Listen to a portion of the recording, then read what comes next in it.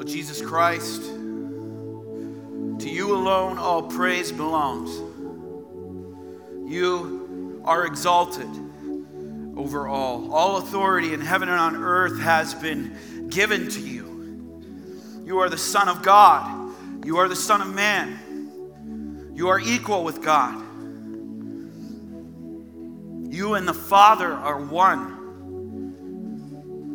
And you are our King, the King of all kings, the King of majesty, the King of glory, the King of honor, the King of power. To you alone our praise belongs. Jesus Christ, please continue to manifest your presence here. Holy Spirit, come and stir our hearts now to hear and come under willingly, humbly, eagerly the authority of your word. The word that gives life, the word that gives truth, the word that will prove true always. Oh Lord, find a people that don't want to sit in their pride and entitlement anymore. Want to be changed. Don't want to keep living the way they are, just stuck in the muck and mire of sin of the flesh. God, to those who earnestly want to seek you here this morning, would you meet with them? We don't want to be a church that just puts in time on a Sunday morning. Oh Lord, let us find those right now who want to earnestly seek you among us, Lord, and meet with them, I pray. Fill my mouth, say what you want to say, guard it from error, and do what you want to do for the glory of your name. Church, if you agree, you say amen. Amen. You may be seated. Well, today we're continuing on in our series called The Gospel of John, Life in the Son. And so let's open up our Bibles to John chapter 5. John 5, verses 19 to 29. And for those of you who do not have a copy of God's Word, raise up your hand. Our ushers are coming forward. Right now, we want to put a copy of God's Word in your lap so you can follow along. We've been going verse by verse, line by line through this beautiful gospel. And we're going through verses 19 to 29 today. And they are on page 519 in those Bibles that are being handed out. Well, as you turn there, I have a question for you. And it is this. I want you to think about it there. Who do you believe Jesus truly is? Not what you heard sometime in Sunday school, not what you hear on the street, not what you hear on the pages of Time magazine, not what you hear in your workplace. I'm talking about this is between you and the Lord today. Who do you believe Jesus truly is? Jesus asked this same question to his disciples in Matthew 16:15. He says, but that's who everyone else says I am, but who do you say I am? Who is Jesus to you? Think about that for a moment. Is he just a name? Some of us, we got a lot of people here and come from a lot of backgrounds. Some of you may be saying, as is popular in society today, well, he's just a man. Jesus was just another historical guy. Some of you might be saying, well, he's a prophet. He's not God. He's a prophet, though, and he might have been in the form of God, some of you may think. Or he might be one of many gods. He's just another God on the buffet of divinity. Maybe some of us will say, well, he was just a teacher. He gave some good moral principles that if we live by them, it should turn out okay. Some of you may be here and you may be saying, I don't believe this whole Jesus thing. Jesus didn't exist. Or some of you may be flippant and echo the words of those t-shirts I see around. Jesus is my homie. He's like my bro and he hooks me up when I need him. He's the big guy upstairs. Is that who Jesus is to you? Buds. And you say, well, why is it important that this question gets answered correctly? Because here's the truth. Ready? We're going to see this today. Jesus has declared who he is. He's made it so crystal clear who he is. And we must not only understand who he is, who he says he is, But we must decide today, you and I are going to be confronted with a decision, just like these religious leaders are. We must decide how we're going to respond to the truth of who Jesus says he is. And you say, well, that's just one guy. Anyone can declare they're anyone. Hey, next week we're going to get to the courtroom scene and the witnesses, so that's not going to last long, that argument. So, we need to decide how to respond to this. And why? Because here's the truth, loved ones. Our lives both now in the temporal and our lives in eternity depend on our answer to that question. Who is Jesus to you? Your life now and in eternity depend on that question being answered correctly or not. See, Jesus' declaration of what we are about to look at, Jesus' declaration leads to our confrontation. His declaration leads to our confrontation of this: will I accept the truth of who he is, or will I reject it? That's your confrontation today. Will you accept the truth of who he is, or will you reject it? There's no middle ground. Well, maybe get around to that later. Accept or reject. And so here in our context today, we're going to pick up the story in John chapter 5, and Jesus has just healed a lame man of 38 years. This guy was crippled for 38 years beside the pool of Bethesda, and he's then Jesus is confronted by the religious leaders with whom he declared that he is the Lord over all, who is equal with God. He said, I am God. But the Jews, much like society today, they don't like this. Who are you to say you're the only true God? Look at what they say in verse 18. Just back up a verse. This is why the Jews were seeking all the more to kill him. Because not only was he breaking the Sabbath by healing the man on it, but he was even calling God his own Father, making himself equal with God. You see, and in response to the increasing hostility of these religious leaders now, Jesus moves from a demonstration of his lordship in healing this man now to a declaration of his lordship. He moves from a demonstration in the healing now to a declaration of his lordship, of how he is equal with God and has been given all authority from him. And these 11 verses, loved ones, highlight these in your Bible. These are some of the clearest statements Christ makes of his lordship and his equality with God in all of the New Testament. He's pulling no punches here with these religious leaders, and we need to pay attention. And so here in our text today, we're going to see two crucial truths that you and I, no one's exempt from this, you and I must embrace if we are to understand rightly the truth of who Jesus is and answer the question of how will I respond to him? Will I receive him today or reject him? That's what we're confronted with. Let's stand to honor the authority of God's word as we read our text today. Matthew chapter 5, starting at verse 19, the authority of the Son. So Jesus said to them, truly, truly, I say to you, the Son can do nothing of his own accord, but only what he sees the Father doing. For whatever the Father does, that the Son does likewise. For the Father loves the Son and shows him all that he himself is doing.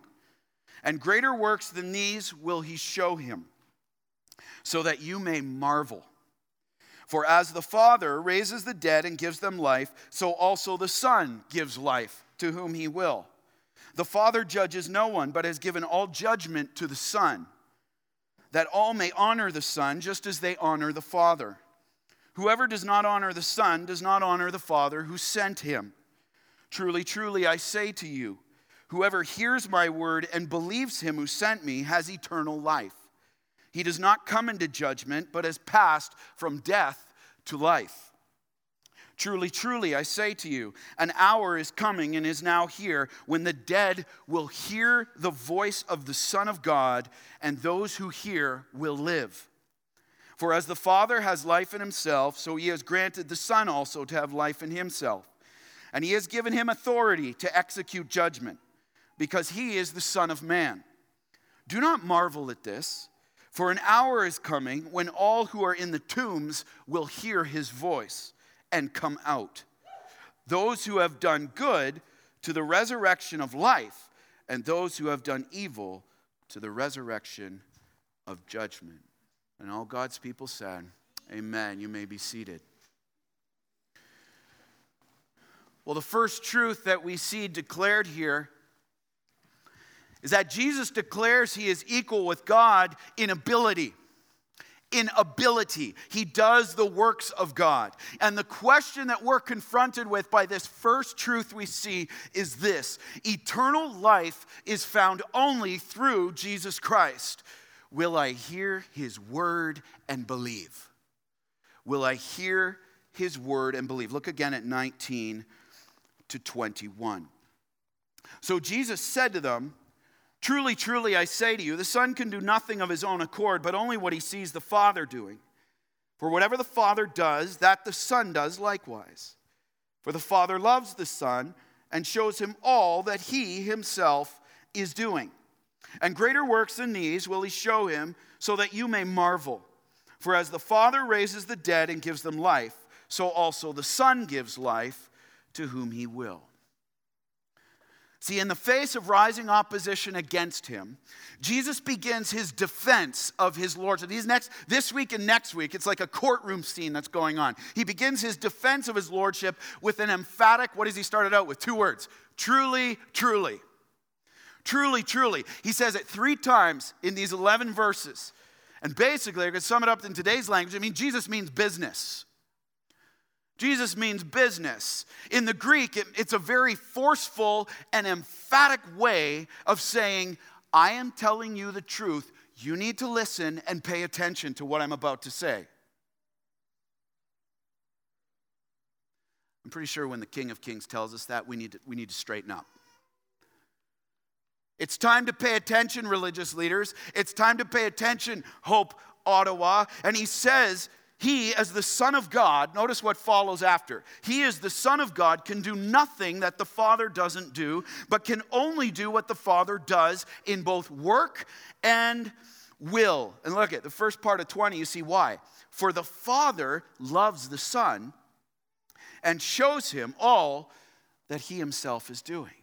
See, because the Father loves the Son and shows him all that he himself is doing. The word love there is phileo, which is, it expresses a unique, intimate kinship. The closest kinship you can get. The united intimacy with another. Beyond any human relational capacity, it's a united intimacy. And you say, well, wait a second. What do you mean?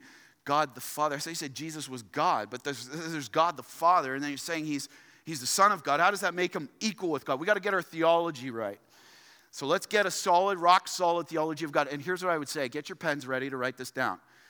Okay? Let's get some good theology of God. Okay. Number 1, there's one God. One God. Deuteronomy 6:4 says, Hear, O Israel, the Lord your God is one. There is only one God. Now, here's the thing. This one God exists in 3 distinct persons, fully equal, all as God. The persons of the Father, the Son, and the Holy Spirit. This is why Jesus gives the Great Commission in Matthew 28 and says, baptize them in the name of the Father, Son, and Holy Spirit. All of them are equal with God, but they've been given different roles. They have different roles. Fully God, all of them. It's not like the Holy Spirit is less than God the Father. Jesus is less than God the Father. No. All of them are fully God, fully equally God, but yet given 3 distinct roles. And so what are the roles? The Father, he sent the Son, 1 John 4:10. He sent the Son to be the Savior of the world. The Father sent his Son, Jesus Christ, to be the Savior, to die for your sin and mine. It was the Father's will, yet totally united with Christ's will. It wasn't like the Father's like, you need to go, and Christ was like, oh, do I really have to? He's like, no, they're united. He and the Father, John 10:30 says, are one. God's will is Christ's will. That's why they do the same in work and will. So God the Father sends the Son. So what's the role of God the Son? As he willingly submitted to the Father's will, he became fully God and fully man. John 1:14 says, the Word, that is Jesus Christ, became flesh, incarnation, and dwelt among us. So the role of the Son was to be the Savior of the world, taking on flesh. And so he became fully God and fully man. Here's what else he did. He lived a perfect life. 2 Corinthians 5:21. He who knew no sin became sin for us that we might become the righteousness of God. He didn't know any sin. Jesus lived a perfect life. He didn't sin once in his life. And you say, well, how did he become sin? Because he took the wrath of God. He took on the sin of the world, your sin and mine. Every sin you will have done, you are doing or will do. Same with me. On him, on that cross, he took the wrath of God and paid the penalty for our sin. 1 Peter 3:18. And he died on that cross. It wasn't like he just stopped breathing. He didn't just become unconscious. He wasn't just a spirit on the cross. He was fully God and fully man. And he died and went into a tomb and rose again 3 days later. 1 Corinthians 15, verse 4 and 57. He rose again 3 days later. I put these references on here so you can study this when you go home and get these into your heart, because you will be tested on these with opposition. I guarantee it. He rose again 3 days later, and he ascended to the right hand of the Father where he is sitting now. But he didn't just leave us alone. I love this. Jesus actually said in John 16, it's better if I go. It's better if I leave you, he says to his disciples. Why? Because then he can send us the Helper. There's the Holy Spirit, the third person of the Trinity. God, the Holy Spirit. He was sent by the Son, John 16:7 says. He was sent by the Son to be our helper, to be our counselor, to be our comforter, to empower us and live in us for godly living. I love Romans 8:13. It says, if you live by the flesh, you will die. But if you live by the Spirit, you will have life. And upon salvation in Christ, we receive the Holy Spirit as a guarantee, as an inheritance of our salvation. If we're not personally saved in Jesus Christ, we don't have him, because he's given to us upon salvation at that moment. And so the role of the Holy Spirit is to guide us into all truth. The truth, he helps us understand what God's word says. He leads us in wisdom, and his mission, we have to understand, there's so much confusion about this today. The mission of the Holy Spirit is to glorify Jesus Christ, not take glory from him. John 16:13-14 makes that so clear. Jesus says he will take what is mine and declare it to you. He will take the truth of my word. He will make it clear for you, and you will glorify me. That's the mission of the Spirit. One God, three distinct persons. There, I'm really glad we could sum up like 2,000 plus years of theology on one slide. Praise the Lord. All right? But we have to recall something here. In verse 17, by the way, if you're a Christian here, and like a true Christian, and you've heard this before, are you still in awe of this? Or is this just water off your... Yeah, I get it. You don't get it if that's your response. Your theology's off. Because good theology will always lead us to awe. An awe of our awesome God. And then in verse 17, go up one more verse in John 5. Jesus declared he was the Son of God. He says, but Jesus answered them, my Father's working until now, so I'm working. And now he's stating, and now we can understand with right theology, now we're understanding that because he's the Son of God, which makes him God himself because he's equal with God. One God, three distinct persons, fully equal, different roles. That's why he can say, I'm equal with God. I'm the Son of God, which makes him equal with God. So we have to understand, Jesus isn't stating here he's some rogue child. You know, he's like parents. It's like, well, you want to emulate the parents? Well, kid's going to do his own thing and kind of disobey, whatever. Jesus is like, my Father and I, we're completely equal. We are one. His work is my work. His will is my will. I'm not just going to do what I feel like, but the picture he's giving here is like a divine apprenticeship. I love that. It's a divine apprenticeship because I see what my Father's doing.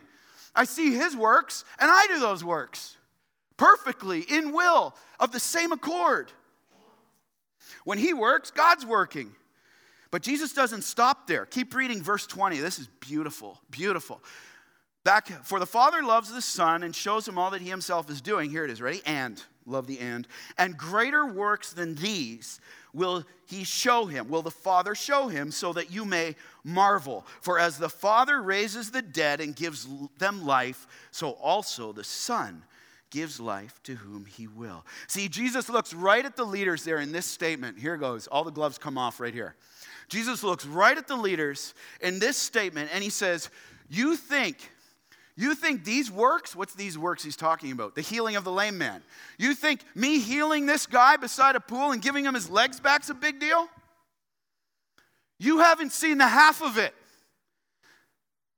My Father's showing me greater works than these. He's not going to give new legs. I'm not going to stop at giving new legs. I'm going to give new life. I'm not going to just sit here. You think it's a big deal. This guy got healed. That's just a demonstration. There's greater works coming. I'm not out to just give new legs. I'm out to give new life. And here's the greatest work that you're going to marvel at is the fact that I am going to give my own life and be resurrected. You think the man's leg's a big deal. I'm not going to stop at changing legs. I'm going to change hearts. I'm going to change lives by my power. And I'm going to give life to whom I will because I have the authority to do that. I am equal with God. That's amazing. And just like that Father raises the spiritually dead and brings them to life, I'm going to raise people from spiritual death to spiritual life, he says in verse 21. And you will marvel at it. To marvel means you will be amazed. When that tomb's empty, when souls come out of the tombs, you will be amazed when lives are made new. And you may be asking this. Again, lots of people here, different backgrounds. You may be asking this, well, how can Jesus do this? How can he give new life to whom he will? Spiritual life to whom he will. Eternal life. How can this even happen? Well, look at the parallel passage starting in verse 26. He tells us, for as the Father has life in himself, so there's God the Father, he's got the ability to give life, so he has granted the Son also to have life in himself.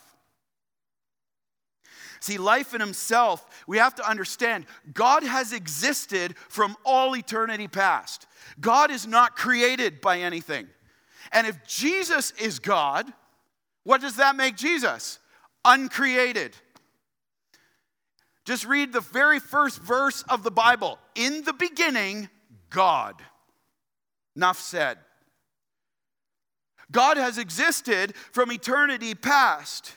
And Jesus is also uncreated and with the Father in the beginning. You say, how do you know he was with the Father in the beginning? It just says in the beginning God. Just go to John 1:1-2. In the beginning was the Word. The Word is Jesus Christ, the Word of God.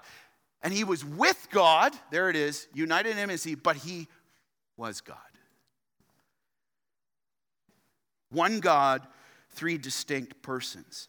And so the truth is this. You can take the best scientists, they tell you the same thing. People think science and faith are like opposed to each other. Actually, no, God's given science as a beautiful tool to show his awesomeness through. As this gets proved, listen, you can talk to any scientist you want, and they will come to the same conclusion. The only one who can impart life is the one who inherently possesses it. The only one who can impart life is the one who inherently possesses it and did not need to be created himself. He is the giver of all life. If he was created, then someone else had to be the giver of life. And you can go on about big bangs and you can go on all this other stuff. Listen, there's a big God. The only one who can give life is the one who inherently possesses it. And God the Father granted the Son to give spiritual life to those who believe in him as part of his role. And so just look around today. Is this the truth that we hear? Is this the truth? Like, let's be honest. No. It's not the truth we hear. We are told constantly, look at the internet, look at magazines, look at your classrooms in school. We're told you can find true life, even eternal life with God, in different places and through different practices. You don't need Jesus. You don't need Jesus to find life. You can find life in different religions. You can worship who you want. You can believe whatever you want to believe about Jesus. Because here's the truth. All roads lead to heaven. Right? Even though Jesus says, I am the way, the truth, the life. No one comes to the Father. No one comes to God but by me. Well, you believe what you want. Because here's another truth we see just thriving in deceived hearts today. Aren't all gods, quote unquote, all these different gods we hear about, aren't they just the same God, just different names for them? No. No, they are not.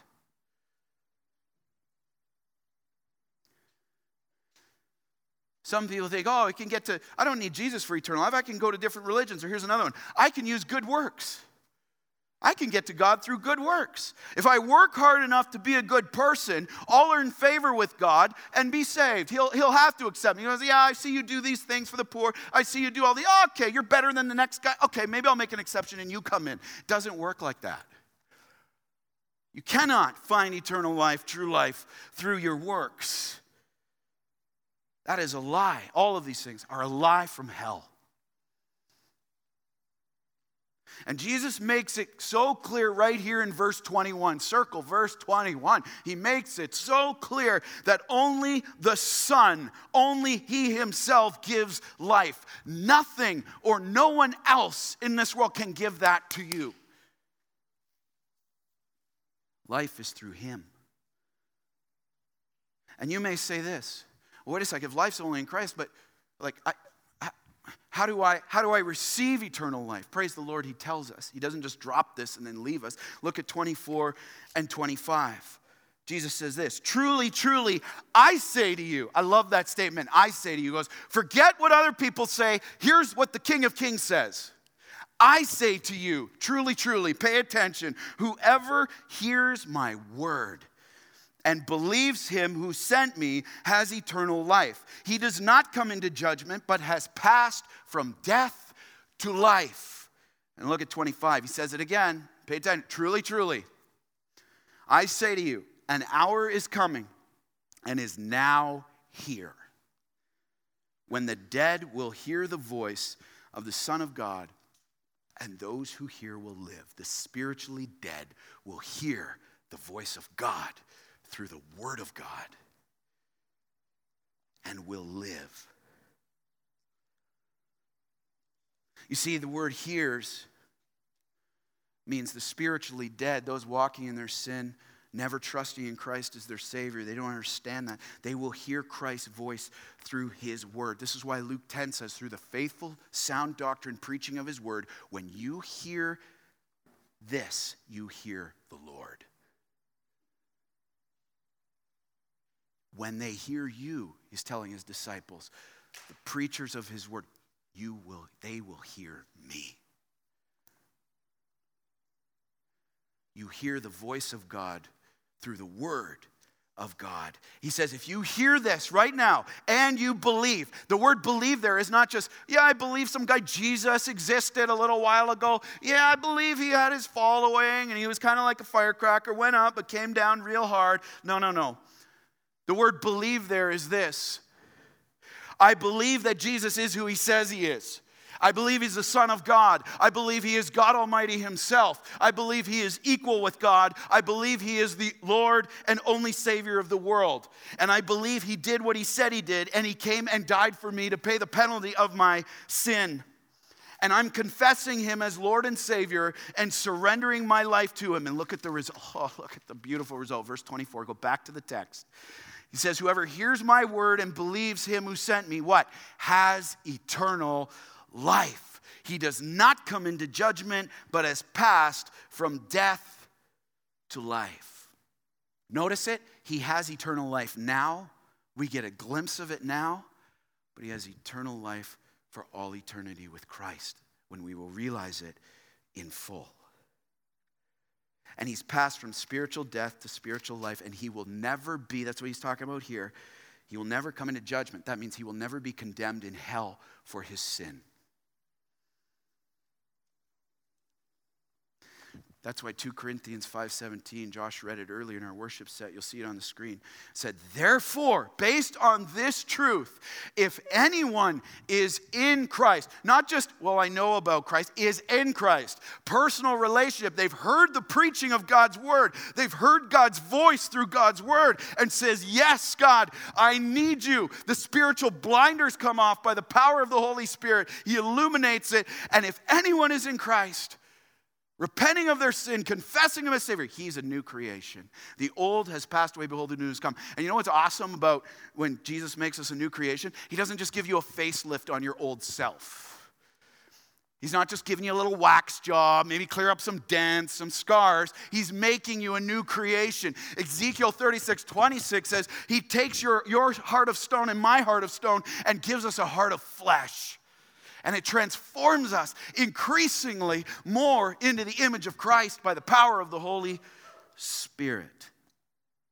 See, Jesus makes it very clear right here that eternal life is found only through him. Here's the question, first confrontation we are confronted with today. Will you hear his word and believe? As for someone in this room today, you are not saved and you came in here and you think you're here because your friend dragged you here with the promise of some lunch afterwards. Listen, Lord Almighty brought you here. He is sovereign. He is king. And if he's brought you here, he has a word for you here. And the question is, will you hear his word and believe? Believers, just pray for that right now. Believers, pray for that right now by the power of the Holy Spirit. Lord, open the eyes of the blind, that they would pass from death to life. See, this is the question the truth of Jesus confronts us with. Will you believe? And if you're here and you're not a follower of Christ, you've just been buying into this whole mentality of, well, I don't need Jesus. I got all this stuff. That's garbage, loved one. That is meant to deceive you. Hebrews 3 says so clearly that today when you hear his voice through his word, when you hear his voice, he wasn't just speaking to religious leaders back when, he's speaking to you and me today. And when you hear his voice, do not harden your heart and say, well, yeah, but truly, truly, he says to us. And believers, if you've made that decision, you're like, great, no application for me here. Here's the reality. I don't know you're thinking that. Here's the reality. What are you seeking life in that can only be found in Christ? What are you seeking life in, Christians, that can only be found in Christ? Maybe some of you, it's relationships. If I just get that relationship, if I just have enough friends on Facebook, if I just get a spouse, if I just have kids, are you just trying to find life in that? You don't want to heap those expectations on those people. Trust me. It will come crashing down. Maybe you're trying to find life in rest. If I just get more rest, then I'm going to find life. If I just get more rest. Jesus is like, your rest is in me. I'm your comfort zone. Will you come? Your rest that you need is not strictly physical. It's rest of the soul. Maybe for some of us, it's control. I'm trying to find life in controlling my schedule. I'm trying to find life in controlling doing things what I want, when I want, and how I want to do that. I'm finding life. You won't find it. I'm trying to find life in my money and possessions. If I just have a big enough bank account, then somehow I'm going to be okay. Listen, it's going to bottom out, loved one. Every single time. Maybe for some of us, and my heart was praying for you specifically this week. Maybe you're here and you're like, I'm trying to find life in other paths. I've heard the truth of God's word. I've heard who Jesus is, but now I'm starting, and maybe I even made a profession of faith before, but now I'm starting to doubt. Now the other demonic religions of the world are coming in, and I'm starting to, well, maybe they could do that, and I'm starting to drift, and you're starting to hear the word of the Lord. Truly, truly, loved one, listen, take those doubts to Jesus Christ. Take them to Christ and say, you need to show me, are you who you really say you are? He is big enough to handle that. Don't fall for the lies. Don't get tossed by every wind and whiff of so-called godly wisdom out there. What does Jesus say in his word? And if that's you here today, bring them to him. And the Holy Spirit will lead you into all truth if you really want to see it. Jesus declares he's equal with God in ability. He does the works of God, but also he's equal with God. Last point for today is this. He's equal with God in authority. Ability has to come from an authority. He's equal with God in authority. He executes the judgment of God. And the question we're confronted with from this last part of the text is this. Jesus Christ will judge all people. Will I honor him or reject him? Jesus Christ will judge all people. Will I honor him or reject him? Look at verse 22. Let's read. Verse 22. The Father judges no one, but has given all judgment to the Son. See, Jesus now declares his equality with God by declaring that he has all authority. He has the full authority of God that was given to him by the Father. The word judgment there, if you circle that, the word judgment there means the one who has ultimate authority, the one who has ultimate power, the one who has ultimate jurisdiction. And who at the final judgment, when every single person stands before Christ, you and me and every other person who's ever lived, he judges who will be condemned for their sin, for rejecting him as Savior, and who will be given life with him for eternity. And who is that? All who have received him. That day is unavoidable. That day is coming quickly. And notice here in verse 23 why God gave him all authority to judge. Look at 23. The Father judges no one, but has given all judgment to the Son. Why? That all may honor the Son just as they honor the Father. Whoever does not honor the Son does not honor the Father who sent him. Here's the critical truth we see from this. That word honor there means to show reverence or to worship. That's huge. Think about this. Whoever is not worshiping Jesus Christ as God is not worshiping the true God. That statement changes everything.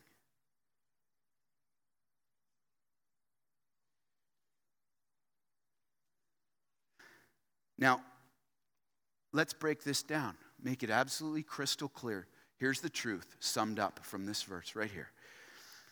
If you don't honor Christ as Lord, you can't honor the one true God as Lord. It's impossible.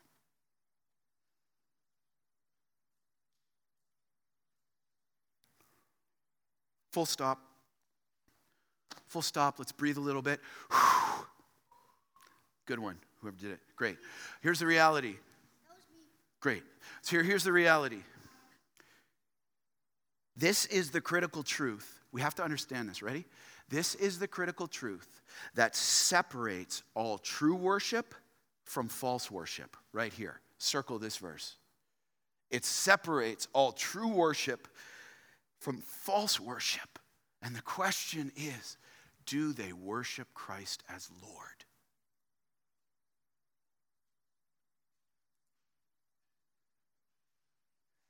Now look around today.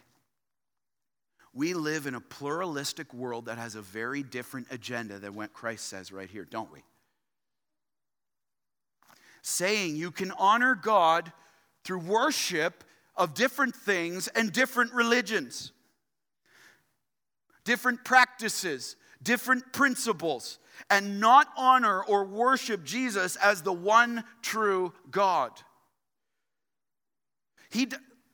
We live in a world that says Jesus doesn't need to be the focus of your worship. He doesn't need to be the central piece that Christ himself, the King of Kings, just said it has to be that way.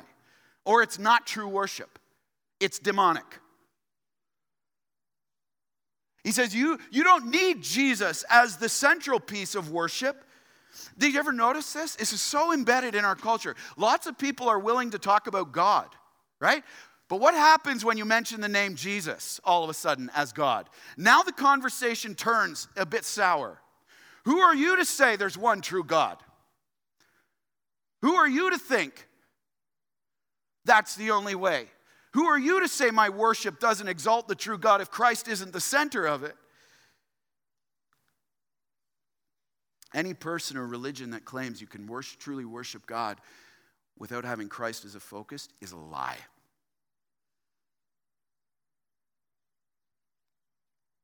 It's as serious as it gets. And this is why here, as one of your elders and as your senior pastor, I will say this. This is why here, at this little outpost of the kingdom of heaven, Hope, Ottawa, we are just absolutely committed, and we have given our lives to having Christ as the central piece in all of our worship, whether it's through the singing on Sunday, whether it's through prayer, whether it's through the preaching of God's word, whether it's through the fellowship. We're just committed to having Christ at the center because that is where he needs to be, because God said so. He is the Son of God, who is the one true God, and as we honor him, we are honoring the Lord. And look at it, as verse 27 states, skip down a bit, further clarity on why God the Father has given the Son all authority. Look at 27. He says this, and he has given him authority to execute judgment. Why? Why is Jesus the ultimate authority? Right here. Because he is the Son of Man. What does that term Son of Man mean? It means this. God the Father turned judgment over to the Son, because through the incarnation, God becoming a man, Jesus Christ becoming a man, Christ experienced what it means to be human. And so he's turned the judgment of humanity over to him. Christ became a man. This should blow our minds, to experience the same trials you are facing, the same suffering you and I are facing, to go through the hardships, to be tempted in the same ways, and yet be without sin, Hebrews 4:15 tells us. And so as such, because of that, we have no excuses. We have no excuses. We can't say, well, God, how can you make Jesus the judge? I mean, you don't know what it's like to be a human. God is spirit. You don't know what it's like to be a human. Sure, you created him, but you never lived like one. Wrong. He did.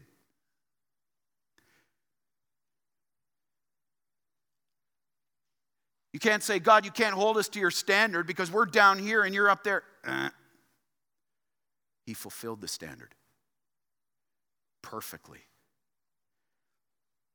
He does know, and he never rejected God the Father by sinning. And he has full authority to judge man because he became one. This is why Jesus is the judge of what is right and wrong, and you and I are not. This is why right and wrong are not relative. Truth is not adjusted because we're in the 21st century. Jesus Christ's standard has not changed.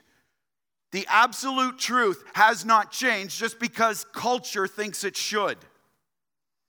He is the judge. He is the standard.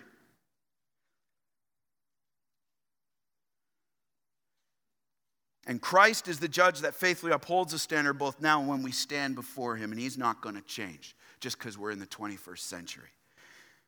And he tells us, look how he finishes, 28 and 29. He says, do not marvel at this. For an hour is coming when all who are in the tombs will hear his voice. So he talked about spiritual resurrection earlier. Believe and you will be given life. Now he's talking about a physical resurrection. Look at this. Each of our physical resurrection. You're like, what does my future look like? Here it is. Ready? 28 and 29. Do not marvel at this, for an hour is coming when all who are in the tombs will hear his voice and come out, and those who have done good to the resurrection of life, and those who have done evil to the resurrection of judgment. See, Christ tells these religious leaders, do not be surprised that I have all authority to judge. Don't be surprised by this, because the time is coming quickly when I am coming back, and by my authority, listen to this, I will command those in the tombs. The word tomb there means grave. There's a grave. Those who've died and are under the ground right now, decaying. There's a time coming very quickly when I'm going to call them out. I'm going to call them to come out and stand before me. And those who have done good will be resurrected to life with me for eternity, while those who've done evil and rejected me as their Lord and Savior will be resurrected to judgment. What is that? The penalty for our sin, condemnation in hell for eternity because they have rejected him.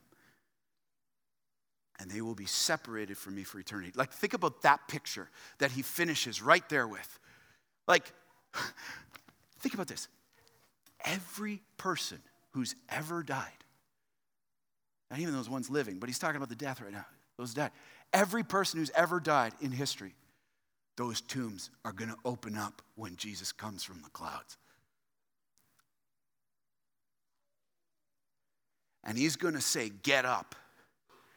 And at that moment, because of his authority, because of his power, every tomb is going to be emptied.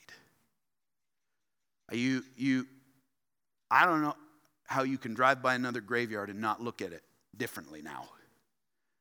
We were doing that on the way to church this morning. You're coming up. You're coming up. Here you go. You're coming because the king's coming. That's staggering. Now, let's get some clarity. What Jesus is not saying here, you say, well, I thought salvation was a gift of grace. I thought I had to believe what it says it works. I got those who have done good. Are we saved by works? Jesus is not saying we're saved by works. Ephesians 2:8 and 9 tells us that. But he is saying that those who have believed in him as their Lord and Savior, repented of their sin and confessed him, by his power, they will live lives of increasing honor, of worship and obedience to him. Increasing good works, obedience to God's word are the fruit of salvation, not the root of salvation. Good works are the fruit. If your life has been changed, good works will be the fruit of that. It's not going to be like, oh, okay, now all my sins conquered the next day. No, there's a progression. But he who called us is faithful, and he's going to do his work on us till we get to eternity. And it will be increasingly more evident in our lives. The good works of honoring Christ. Last question. Jesus Christ will judge all people. Will you honor him or reject him? That's coming. Jesus Christ will judge all people. And you can scoff at it right now if you want. You could, and it's not for me. Oh, get, loved one, truly, truly, hear the word of the Lord and do not harden your heart. Because Jesus has declared his equality with God in his ability by doing the works of God and in his authority in executing the judgment of God. And here's my plea to you this morning as a pastor that loves you so much, Hope Ottawa. You can choose now to bow and honor the Lord. Or on this day, when that word is spoken, come out, you will bow. But at that time, it's going to be too late for you.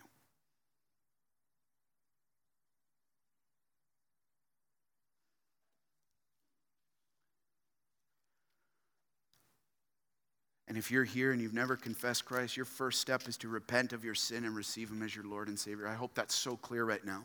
We have no hope without him. He loves you, and he's patient right now in coming back because it's not his desire that any would perish. 2 Peter 3:9 tells us that. And if you're here and you're a Christian, you've confessed him, hey, let me ask you the question. Where are you not honoring him in your obedience to him? What are you worshiping that's taking his place? Maybe it's your pride. Maybe it's your desire for status. What other things have you brought in that have your affection and worship and honor that aren't him? And where are you not submitting to him as the authority over your life and walking in unrighteousness? Will you repent? Because the same question we started with, we finish it, and this is it. How will you respond to Jesus? Let's pray.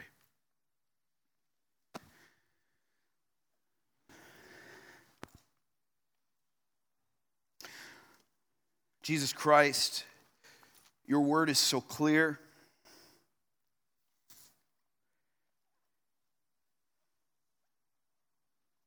Your word is powerful. You are so loving and kind. The Father sent his Son to be the Savior of the world. For God so loved the world that he gave his only Son, that whoever believes in him, you don't have to clean yourself up, whoever believes in him right now, in their sin, in their brokenness, in all of this, in their affliction, whoever believes in him shall not perish, but have eternal life.